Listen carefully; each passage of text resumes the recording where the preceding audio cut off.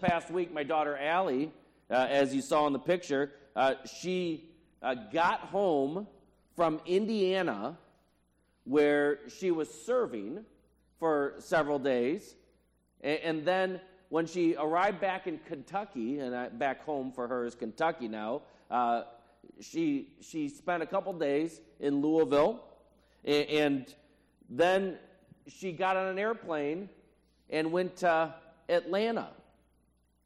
While she was in Atlanta, she FaceTimed me for about 30 seconds, telling me she was okay, and then she said, okay, I'm off to Paris. She flew to Paris, and where they had a 7-hour planned layover. When she got to Paris, she sent the entire family. We have a family text at 10:16 a.m. on January 10th saying, quote, leaving for Egypt soon, love you guys, unquote. And then on January 11th, we got a FaceTime from Allie saying that she was good. She was good to go, and she was going to bed. Now, I didn't give you a lot of information, not a lot of details. I told you all kinds of travels that Allie did, but I don't know those significant details. I don't know really what her travel was like when she was driving back from Indiana to Kentucky. I don't know what she did as she took the plane from Louisville. I don't know who she sat next to going to Atlanta. And as they had their switching planes in Atlanta, I don't know who she sat next to. I don't know what she did in Paris. I don't know who she's rooming with in Egypt right now. I don't have a lot of details of what's going on in Allie's life. I don't know if she's talked to anyone about serving Jesus Christ and giving them the gospel conversation. But if you gave me some time, I probably could interview Allie. I probably could read some of the things she's written, some of her personal notes, and I probably could give you much more details. And maybe I could even skip some of those details because I knew there was some juicy, good story at the end that I'd want to get to. You know, anything that I personally experienced, I'd probably tell you those in detail. Well, today, we're going to find ourselves traveling with Dr. Luke. And we're going to see this journey that Paul's taken in 16 verses. He's going to go a lot of different places. In fact, we saw in his first journey, he took like 15 plus stops. Paul did, that Luke identified through the inspiration of the Holy Spirit. On his second trip, it was 19 stops, something like that. And now we're on his third journey, and we're on stop number 4 right now in Ephesus. So we're jumping into chapter 20, where they're getting ready to go. And we're going to cover today 18, 19 stops that Dr. Luke is identifying of what Paul is up to. However, just like in my opening story, Dr. Luke doesn't give us a lot of details. He skims over them pretty quick.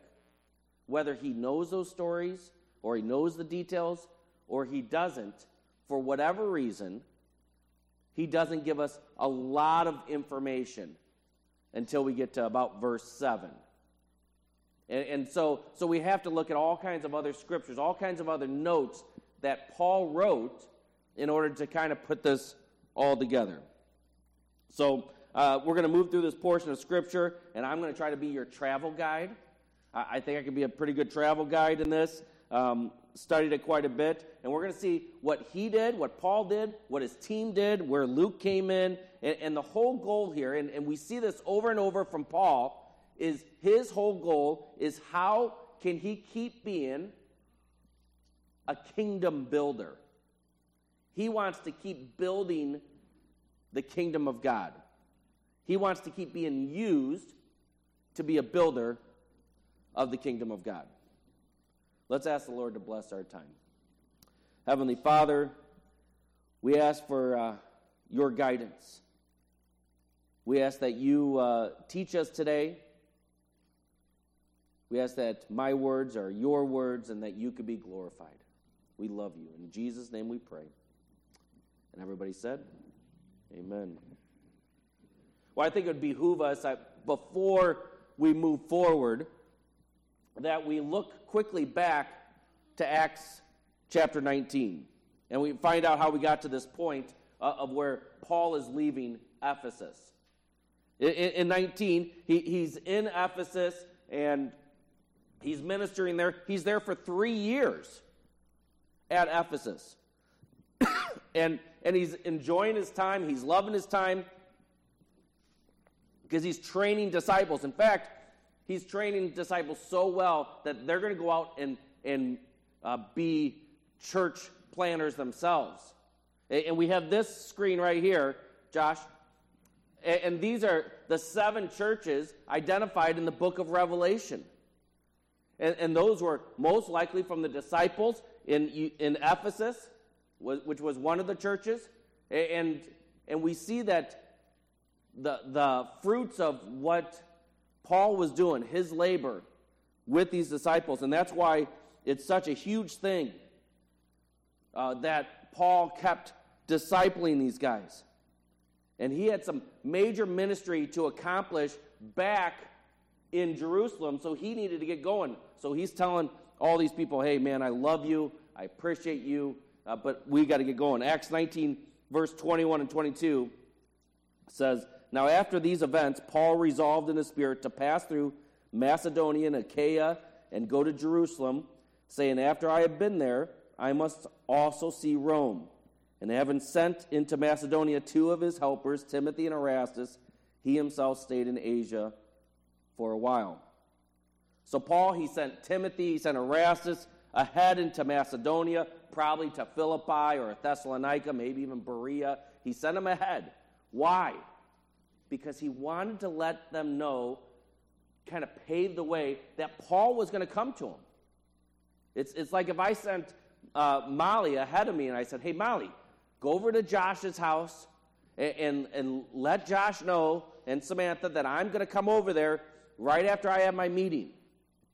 And Molly goes ahead and she's there. She may be there for a while because maybe my meeting's running long. But Molly's paved the way. They know I'm going to be coming. And that's exactly what they're doing. They're probably also saying, hey, get your offering ready. You're supposed to be taking an offering every time you meet together. Get it ready because Paul's coming and he's going to pick it up. Remember the offering? In Galatians 2, Paul was explaining that when they were kind of decided that Peter would minister to all the Jews, and that Paul would get to go the other direction and minister to the Gentiles. They said, okay, go for it.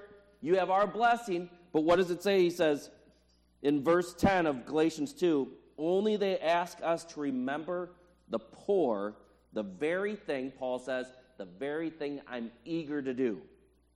He was so excited to remember the poor. That's what he wanted to do. He wanted to get that money gathered together and take it down to Jerusalem and give it to the poor there. So the plan was to go to Macedonia and Achaia and go to Jerusalem, and after that, must go to Rome. So here's a picture. This is of the kind of the Roman Empire at the time, and if we go to the next one, it'll zoom in a little bit. And so Paul's here at Ephesus. He's saying, I'm going to come right around here. I'm going to come down to Achaia, which is Corinthians and Corinth and Athens. And then after that, right after I get down there, I'm going to go southeast, and I'm going to go into Jerusalem eventually. And then I'm going to go to Rome, which is over here. And then later on, he says even to Spain. That's his plan. That's his game plan of what he wants to do. So let's see if that comes to fruition. While he's preparing to leave Ephesus the first time, there's this guy named Demetrius, who's a silversmith, and he he's designing these statues of the goddess Artemis. And he's designing these statues, and he's selling them, and he's making big money. Him and other craftsmen, well, they get ticked at Paul. Not because Paul's a bad guy, but because Paul is leading these people to Jesus Christ. And when they're leading them to Jesus Christ, they aren't buying these false gods anymore. So they're losing money, hand over fist. That's their whole livelihood. That's their business. So Demetrius, he starts getting people riled up and getting them angry. And then all of a sudden, I think the scripture says, Luke identifies in there, he says, the people didn't even know what they were mad about. He just got them, it was like a fake protest.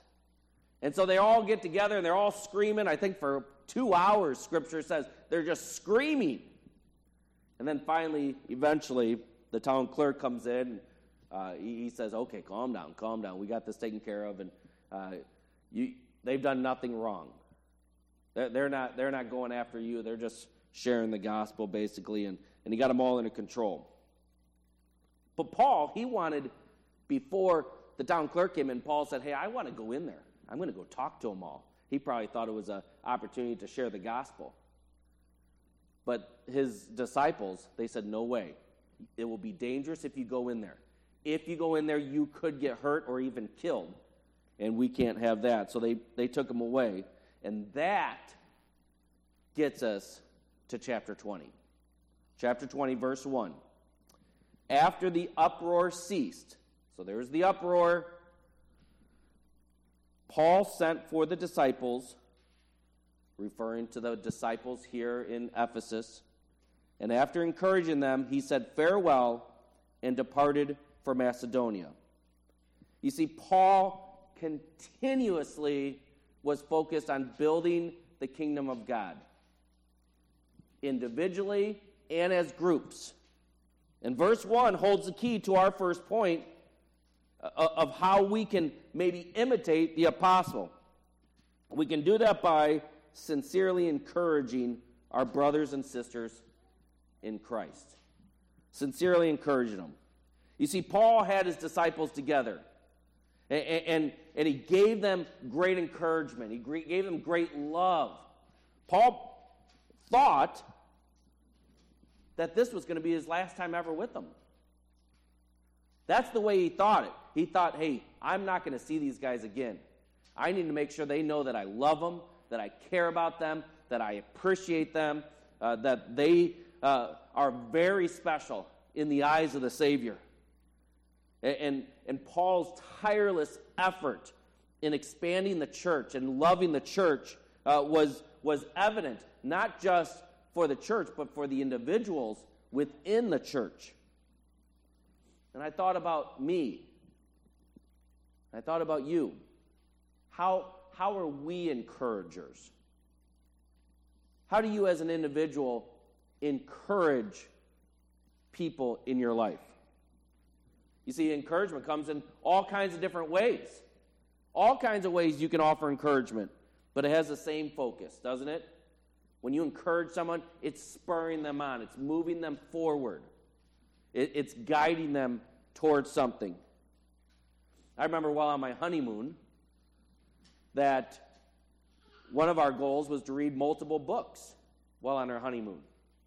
And one of the books that Sherry and I both read was by my uncle, Gary Chapman. He's not my uncle, but the Five Love Languages. And you talk about a book that really helped me to understand about encouraging someone in a unique style, understanding who they were as an individual, and then offering them encouragement. You guys remember the 5 love languages. I'm guessing many of you have read it. Words of affirmation, quality time, receiving gifts, acts of service, and physical touch. And so when you understand what the other person's love language is, you can provide that. If I am quality time, you can know, man, I've got to spend some time with Phil. I've got to, let's go to lunch. Let's talk on the phone. Let's go to a movie together. You know, you may not even talk at the movie, but you're spending time that person. So you kind of figure that out, and you offer them encouragement. It could be a pat on the back. Encouragement could be just a simple pat on the back or a hug. Some people send flowers and give a card. Might I suggest Jewel as a place to buy your flowers? I'm a big fan of buying flowers at Jewel, and they have nice flowers for not a lot of cost. How about writing notes to someone? You know, the handwritten note is powerful these days. Even a text, just saying, hey, I'm thinking about you. That's something that I have utilized with several people. Dr. Peggy Franklin is an example. She's in Colorado at a school out there. I just text her every once in a while words of encouragement, and she'll respond back extremely quick. It's just about lifting somebody up sincerely. Maybe if someone's hurting, you help them out, you figure it out. I was reminding people that the Burtons, Nancy and Nathan Burton, they had an accident at their house. Someone hit their cars while they were parked in they were in their house and completely demolished their two cars. And so I reached out to Nancy. How can we help you as a church? We love you. We care about you. What can we do? When people are down, you lift them up. You offer encouragement. Praying for other people. That's a great thing. Let them know what you're praying about. I did that to Bob's son, Doug. I said, I love you, Doug, and I'm praying for you. Let them know that. Let people know that. And if you're introducing somebody, tell a great quality about that person that you're introducing. You know, if I'm introducing Bill, I'm going to say Bill he's one of the pillars of this church. He is a servant of God's. This is my friend Bill. Introduce him. Just being present sometimes is crucial. We've experienced that during deaths, during tough times. Sometimes it's just about sitting there and being present, being available. Ways to encourage. And Paul, he did that all the time. He's writing all these churches and he's saying, I'm coming to you. He's sending people ahead. Hey, let them know I'm coming. Because he wanted to be present with them. He wanted to be with them. But he understood that, man, I got to keep moving, though. The Holy Spirit's got me keep moving, but I still want to be present with these people. I want to love on them. Being part of this church. That's a big deal. That's a big thing. It offers encouragement when you come here on Sunday morning or a part of small group. When you come to special events. Hebrews 10 reminds us that we should continue to be with one another, gather with them, and offer encouragement. When we went to the nursing home and sang Christmas carols, many of you were there. You saw the encouragement that it gave those people there. That was a wonderful thing. And everything I've studied, I think that Paul thought that this was the last time he's with these people in Ephesus, and he's like, I've got to do a final bit of encouragement to them. I've got to bring them together, and I've got to love on them. Scripture says that at times people were kissing Paul's neck. He was a compassionate man. He wasn't compassionate because he loved people just because he wanted to be nice. He was compassionate because he saw what they could become in Jesus Christ. And he didn't want anyone left out of the kingdom. That's the beauty. That's the whole premise of this message, is that it's about building God's kingdom. And we get to be part of that. I got to see that this week, that somehow I was part of adding to his kingdom.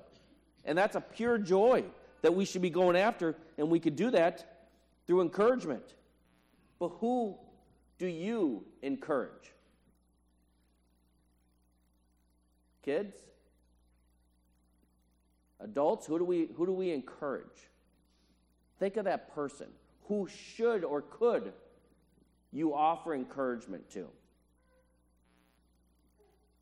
Whether it's through a handwritten note or pat on the back. Sometime during this message, write that down on your outline or or in your phone, who is someone you could encourage, that you could spur on, that you can bring together? Who is that? All right, let's move on. Verse 2. Verse 2 says, when he had gone through those regions and had given them much encouragement, he came to Greece. So another way we can focus on building the kingdom of God is seeking ways to help those in need. Seeking ways to help those in need. Paul could have taken a boat and headed southeast to Jerusalem. From Ephesus, he could have snuck his way down, right down to Jerusalem, and got there well within time before the Passover ever happened. But he understood of his promise, and what he was eager to do was to gather money for the poor. So he could take that to Jerusalem with him. So here's the map again. And Paul's in Ephesus. He could have gone down to Jerusalem down here. Instead, he goes up to Troas initially, which is about a 12-day walk for Paul. And he goes there, and he's hoping to catch up with Titus there, who he sent Titus earlier. He sent Titus from Ephesus. He sent him over to Corinth, and he said, maybe they were even in Jerusalem, and he sent him over there, and he said, hey, find out how they're doing. Okay, Titus, go to Corinth. Find out how they're doing after that first letter I sent them, because that was a heavy letter. And bring us back a report. Let's meet at Troas. Well, while he's sitting there, he's sitting at Troas waiting, I don't know how long, and he's like, no Titus. Titus is a no-show. So he moves on, and he moves up, eventually getting to Philippi. While he's at Philippi, he's picking up the money as of all the established churches. Remember, these are the last time, in his mind, this is the last time he's going to Troas. This is the last time he's going through the Macedonia area. So he's stopping at Philippi. He's probably going to stop at all of these places. This is the last time in his mind I'm stopping at these places, because I'm going all the way around, and then I'm going from the Achaia area, and I'm going to go across to Jerusalem. And so finally at Philippi, he meets up with Titus. And Titus had a great encouraging report from Corinth. He said the people are doing great. Most likely at that point, he wrote 2 Corinthians. And great encouragement that it was. and he was very excited. Miles after miles after miles after miles, Paul is going around collecting money for the poor. He's not lining his own pockets with this. He's doing it because he knows there's a great need. And Paul does that. And then, it's not even on this map, but there's a town up here in the north west corner called Illyricum. Illyricum. There we go. Illyricum. I couldn't say it. Illyricum. And from my best guess, that's when he snuck up there. He never identifies it, but in Romans 15:9 or 15:19, he talks about, he says, by the power of the signs and wonders, by the power of the Spirit of God, so that from Jerusalem and all the way around to Illyricum, I have fulfilled the ministry of the gospel of Christ. Illyricum. Modern day Albania. That's 1,000 miles away from Jerusalem. He traveled all that way, 1,000 plus miles in the sense, by land and water and sea, and on foot, on donkey, and he traveled all these ways to help the needy. Yes, in the same time, he's encouraging people. He's basically saying goodbye. He's basically spurring them on, saying, move on forward. And after Illyricum, he worked his way down, I'm guessing, and then into Achaia. into Athens and Corinth. Huge amount of traveling for the needy. How about you? I asked that question just a minute ago about encouragement. But how about you for the needy? How are you seeking ways? Notice that first word in there is seeking. Seeking ways to help those in need. Paul was seeking ways to help people in need. In our study next week, Acts 20:35, it says, "In all things I have shown you that by working hard in this way, we must help the weak. And remember the words of the Lord Jesus, how he himself said, it is more blessed to give than to receive." Proverbs 19:17 says, "Whoever is generous to the poor lends to the Lord, and he will repay him from his deed." Galatians 6:2, "Bear one another's burdens, and so fulfill the law of Christ." Dozens and dozens and dozens of verses in Scripture talk about helping the needy, finding opportunities to support one another, to love on them. Deuteronomy 15:11, "For there will never cease to be poor in the land. Therefore I command you, you shall open wide your hand to your brother, to the needy and to the poor in your land." It's not about a closed fist. It's about an open hand. How are you helping the needy? Matthew 5:42, "Give to the one who begs from you, and do not refuse the one who would borrow from you." Hebrews 13:16, "Do not neglect to do good and to share what you have, for such sacrifices are pleasing to God." And we should take this serious, because we know God takes it serious with all of these scriptures about taking care of the needy. We have opportunities every Saturday at the Nice Center where we can directly support people that are in need, and we can get to know them. You know, there's this guy, when I'm going to work in Lockport, and I'm coming up that exit, I think it's 134, that might be the wrong exit, but it might be that exit, and I come up there, and I'm ready to go on Briggs Street. There's this guy that stands there, and I've given him money, but he's not there all the time, but I don't know his name. I haven't really met a need. I may have given him money to go to McDonald's or whatever for the meantime, but how am I meeting his need? I need to get to know who he is. I need to understand what's going on in his life. And maybe it's a family down the street that you know about. Man, I could tell something's going on there. They're struggling. Every month, the elders, we get together. We're getting together next Monday. And we look over our whole church family, all the people that regularly attend Village Bible Church in all of the campuses.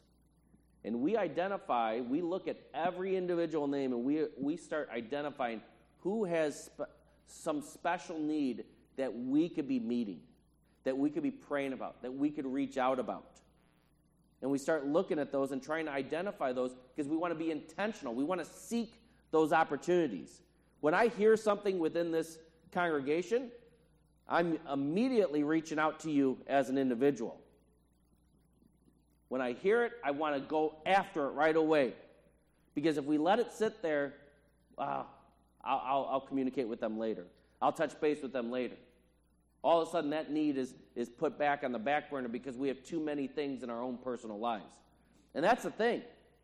Paul wasn't considering his own personal life in all this. Because if he was thinking about himself, he wouldn't have traveled all of that time. Maybe he had enough money already from an offering that he got at Ephesus. That'll be enough for them. And I'm just going to take that down. So many times we focus on our own needs, and I'm talking to myself right now, as opposed to the needs of those around us. And this goes for young and old. This isn't just for long-time mature Christians. This is for baby Christians. We need to be meeting the needs of other people, because that helps give us opportunities to share the gospel in dynamic ways. When I share dabu with somebody in Ethiopia, bread, that gives me a great opportunity to share them, talk to them about the bread of life. And that's what we're looking for, opportunities to not only meet their need right here on earth, but we want to be able to feed them for eternity. Don't just sit back, wait for them. Go after them. Seek them out. And on your list that you're making of who you can encourage, think about who you can also meet a need. Maybe it's the same person.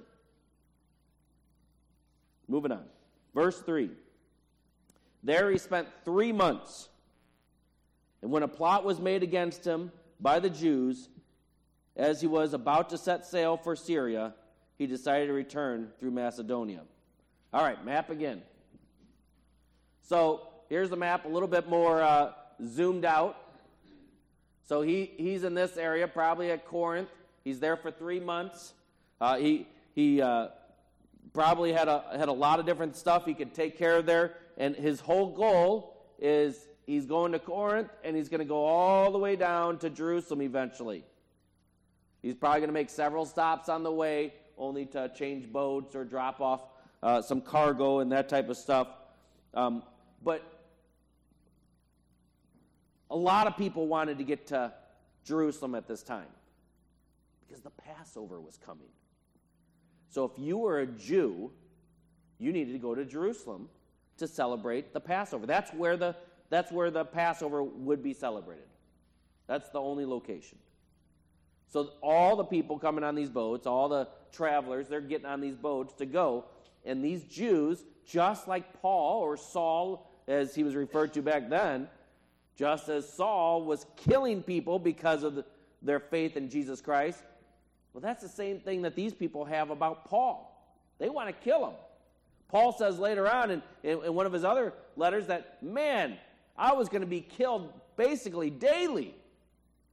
I had to look over my shoulder all the time. And so Paul realizes, I can't do this.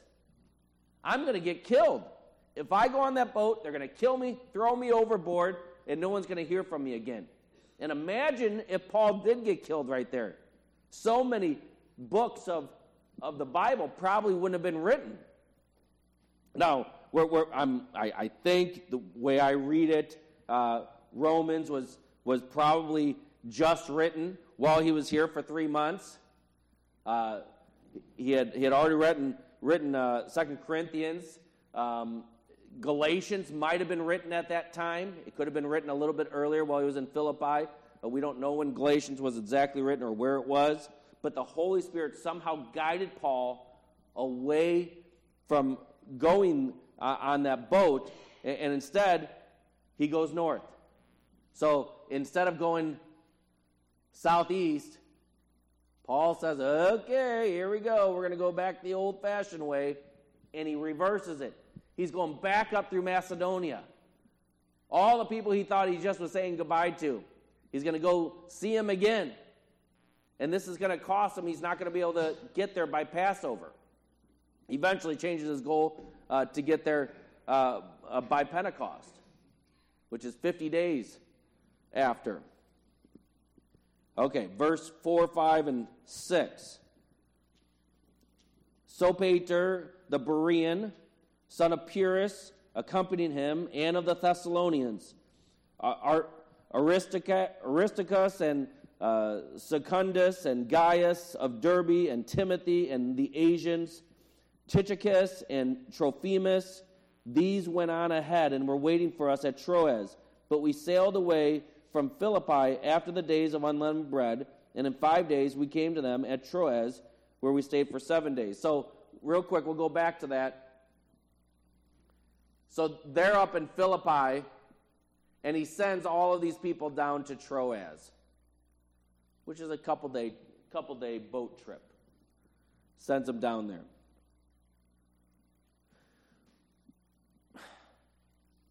most of Paul's life was done with companionship. When we see his ministry, we do not see him doing a lot of stuff alone, do we? Most of the time, he's with other people. He's accompanied by other people, and the Holy Spirit guides him, and they help him build the kingdom. They allow themselves to be the conduit for the Lord, not as a single person, but as a group. And he was doing ministry as a group right here. So our third point, and something that we definitely need to be focused on, is sharing ministry with fellow Christians. Sharing ministry with fellow Christians. And you see all these people I just named, who have all different types of names, he picked up along the way. When he was in Berea, he picked them up. Pick them up. Get in the boat. Get in the car. And they traveled with him. Why? Because if a place was donating money, he gave them an opportunity to go with that money and go with them to present it in Jerusalem. And while he's doing that, he is gathering disciples that are going with him that he just continuously trains. We saw this companionship in Ephesus. I already talked about that. All the people that he built up, and he said, go out. This is a multiplication factor. I can't do this by myself. I have to have people. That's the whole focus of church, is that we want to come together. It's not a one-man show. It has to be a group of people. The pastor can't be doing all the ministry in any given church, because it's about the flock going out and then sharing the gospel with people. When we come together as a church, we come together to look at God's word and to understand it, and then take that message and go out and share it with other people. So we can, build up the kingdom. We're expanding the kingdom. That's the whole goal in all of this, is expanding the kingdom. So we all need to get involved. From the youth to the adults. Everyone has to get involved in building the kingdom. And that's the entire purpose of reflecting on what God has done in and through us as a church. That's what we do for the All In campaign. We're not doing it just to raise money to meet financial need. We're doing it also for self-reflection. Meaning, what has God done amongst us as multiple campuses? And how can we use our gifts to continue to expand that, to continue to move that message out to other people? So Paul's gathering these fellow ministers in the way, and he eventually travels 440 miles from Corinth, gets all the way up there, a 20-day trip into Philippi, and then he finally reconnected. Scripture says he finally reconnects with Luke, because the he and his and him changed to us and we. Dr. Luke finally meets up with them at Philippi on his second time around. And they're there, and they send all the leaders to Troas. So, like I said, the trip, they're from Philippi to Troas, it takes just a couple days. And while they're there, I don't know what the guys were doing there. Maybe they were arranging a trip to Jerusalem. They were getting the boat ready. They were getting supplies ready. They were figuring all the paperwork out. But we just know that they were at Philippi for another 7 days until the day of the Lord, which would have been Sunday. By the time they caught up with them in Troas, they waited there for 7 days. And when they're at Troas, now Paul and Luke and all of those other guys, they're at Troas, and they're going to leave the day after Sunday. So they're going to leave on Monday morning. So back to verse 7, and we're going to move through the remaining verses. Appreciate you sticking with me. On the first day of the week, when we gathered together to take bread, Paul talked with them, intending to depart on the next day, and he prolonged his speech until midnight. So if we want to have our focus on being kingdom builders of God, we need to be spending time with fellow believers. We need to be spending time with fellow believers, and we know that. We understand that. This is our final point. It has 3 subpoints with it, and we'll get to those in a second. But this is the first time in all of Scripture, when we talk about chronologically speaking, where it talks about us getting together on Sunday, on the Lord's Day, on the day that the Lord was resurrected. Because Sunday is not the Sabbath. Sabbath is on Saturday. We could probably have a whole sermon just talking about that. But this is the Lord's Day that they're meeting and gathering together, and which Paul had said, this is what we do. We come together on the Lord's Day. And they gathered together, and I see 3 reasons why they gathered together. The first one, during this time with fellow believers, they were learning God's Word and listening to the Holy Spirit. The second one, they were breaking bread and becoming intimate with the Creator. And the third, they were taking communion and turning over their sins to the Lord. And Paul's made sure that he's ready for the journey back to Jerusalem, but like the other places, he knows that this is probably the last time he's going to be with these people. He's been to Troas before, but this is going to be it. And these people are anxious. It probably took several days anyway to get everything ready for this journey back to Jerusalem. And so he says, this is going to be it. Let's spend the Lord's Day together. Let's enjoy this time. And I'm going to share God's Word with you. I'm going to take some Q&A. We're going to dig into this. And Scripture says that they studied it for hours. Just like today, we're going to spend 4 or 5 hours into this message. See the Eagles fan smiling there. But Paul's sharing everything he can think of as the Holy Spirit is urging him forward. And when you come to church, when you come to Village Bible Church, or you go to any church that you ever go to, you should expect to hear God's Word. Amen? That is not to be neglected. That is to be the first and foremost thing, that your focus is on God's Word, which comes in many different forms.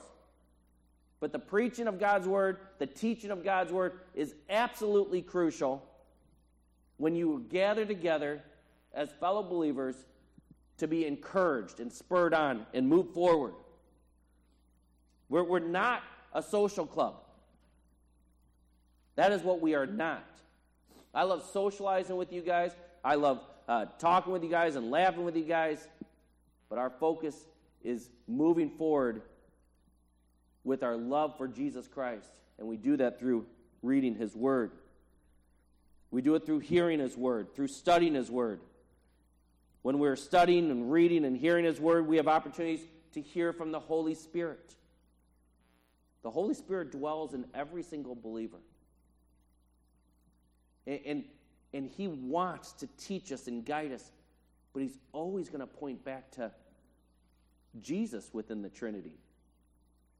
That's His job. And we need to be in God's Word to be guided and directed. That's why we worship God also through music. Through music. We want to praise God with our lips because of the great things He's done. Psalm 47:6.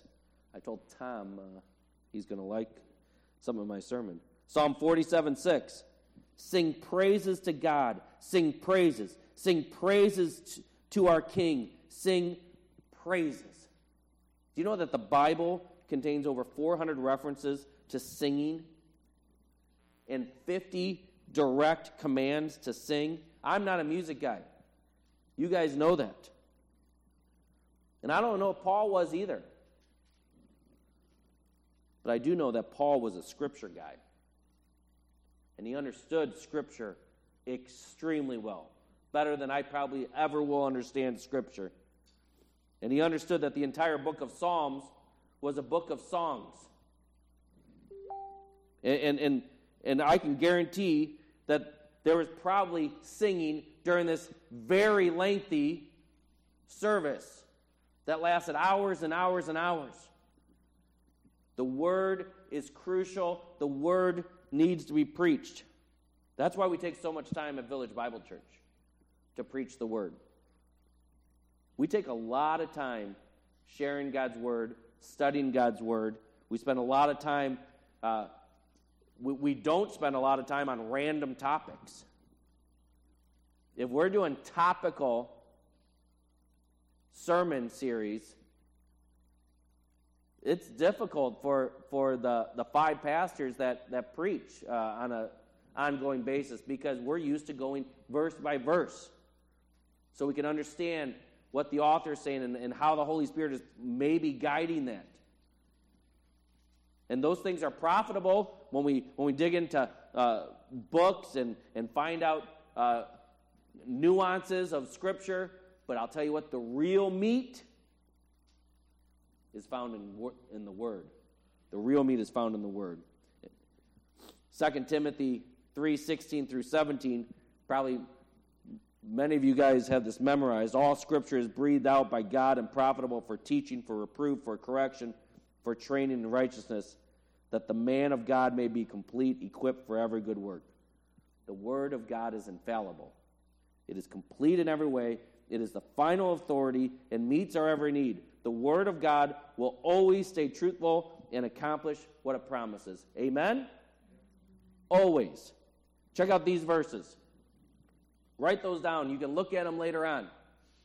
These are powerful verses about God's Word. They don't just listen to Paul share the Word. They also shared food together. They broke bread.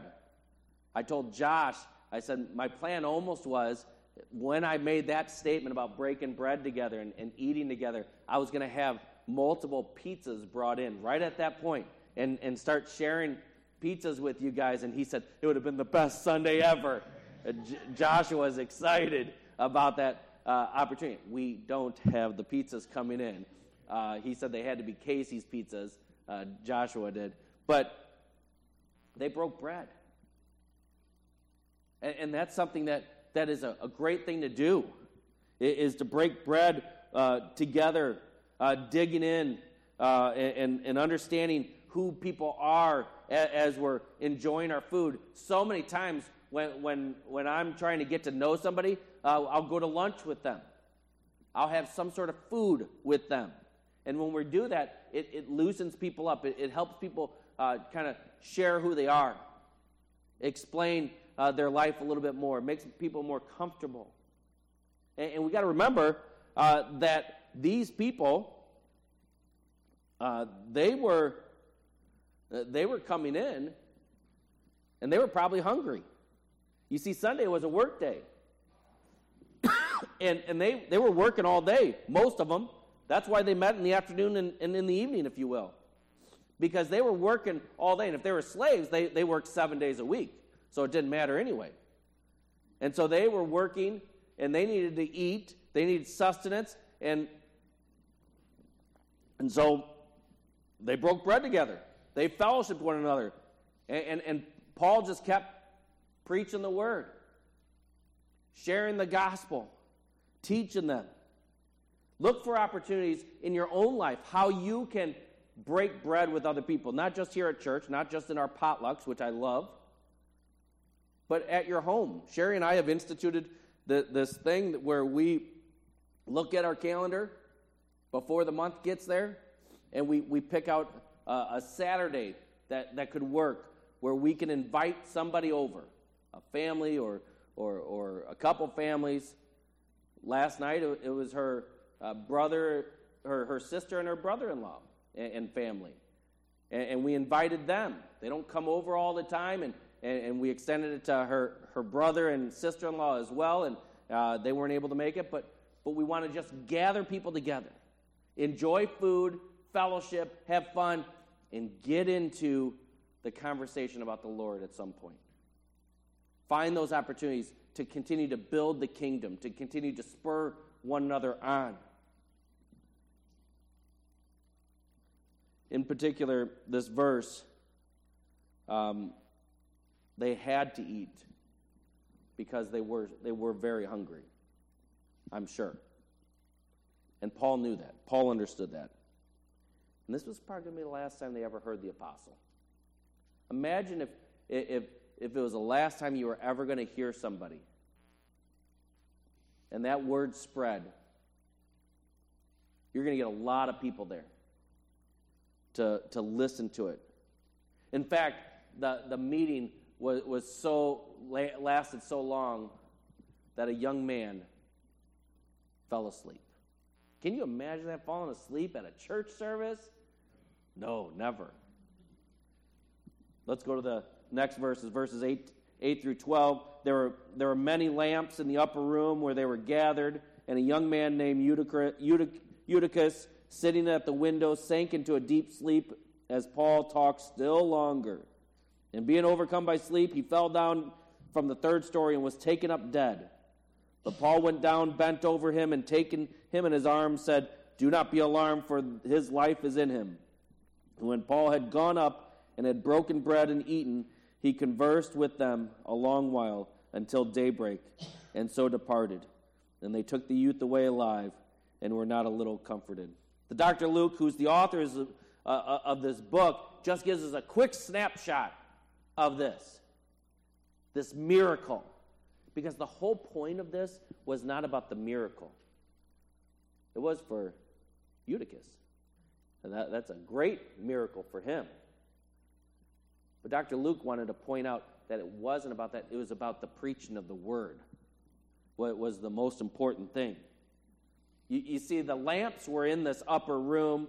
They had worked all day, most of the people, and they were in this upper room. So it was probably getting hot and stuffy, and all the oxygen was being pulled out by the lamps. And so Eutychus finds himself, opens the window, which was all the way to the floor, most likely, and he's like, "Oh, fresh air. That feels good." Eutychus might have been a slave. If he was a slave, maybe he was all the way up to age 30. Otherwise, he was probably in his teens. And he fell asleep. He got tired from his day's work and it probably felt comfortable. I always think, man, I should never take offense if someone falls asleep. If they do it with the great apostle, well, they by all means could do it with me. You know, just like Elisha and Elijah laid on the kids, that's what Paul did. He laid on them. He wrapped them up and he brought them back to life. But it's not the big story. The big story is what they did. They went back up and they broke bread. This time it's talking about communion. They had communion with one another. And then they talked about the word of the Lord until daybreak for another 6 hours. Another 6 hours.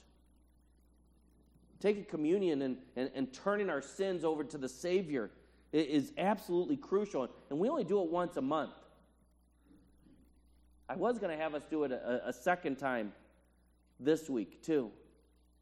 Because remember, when we're taking communion, we're reflecting on what Jesus has done for us and how he died on the cross and how his sins have now been covered with his blood. Those are the things we're reflected on in communion. That's why Paul was doing that with them. That's why we're reminded to do that often, so we don't forget. It gives us a time of reflection, a time of seeking God for forgiveness, a pointed effort that we can seek him. His life given to us, his blood shed for us.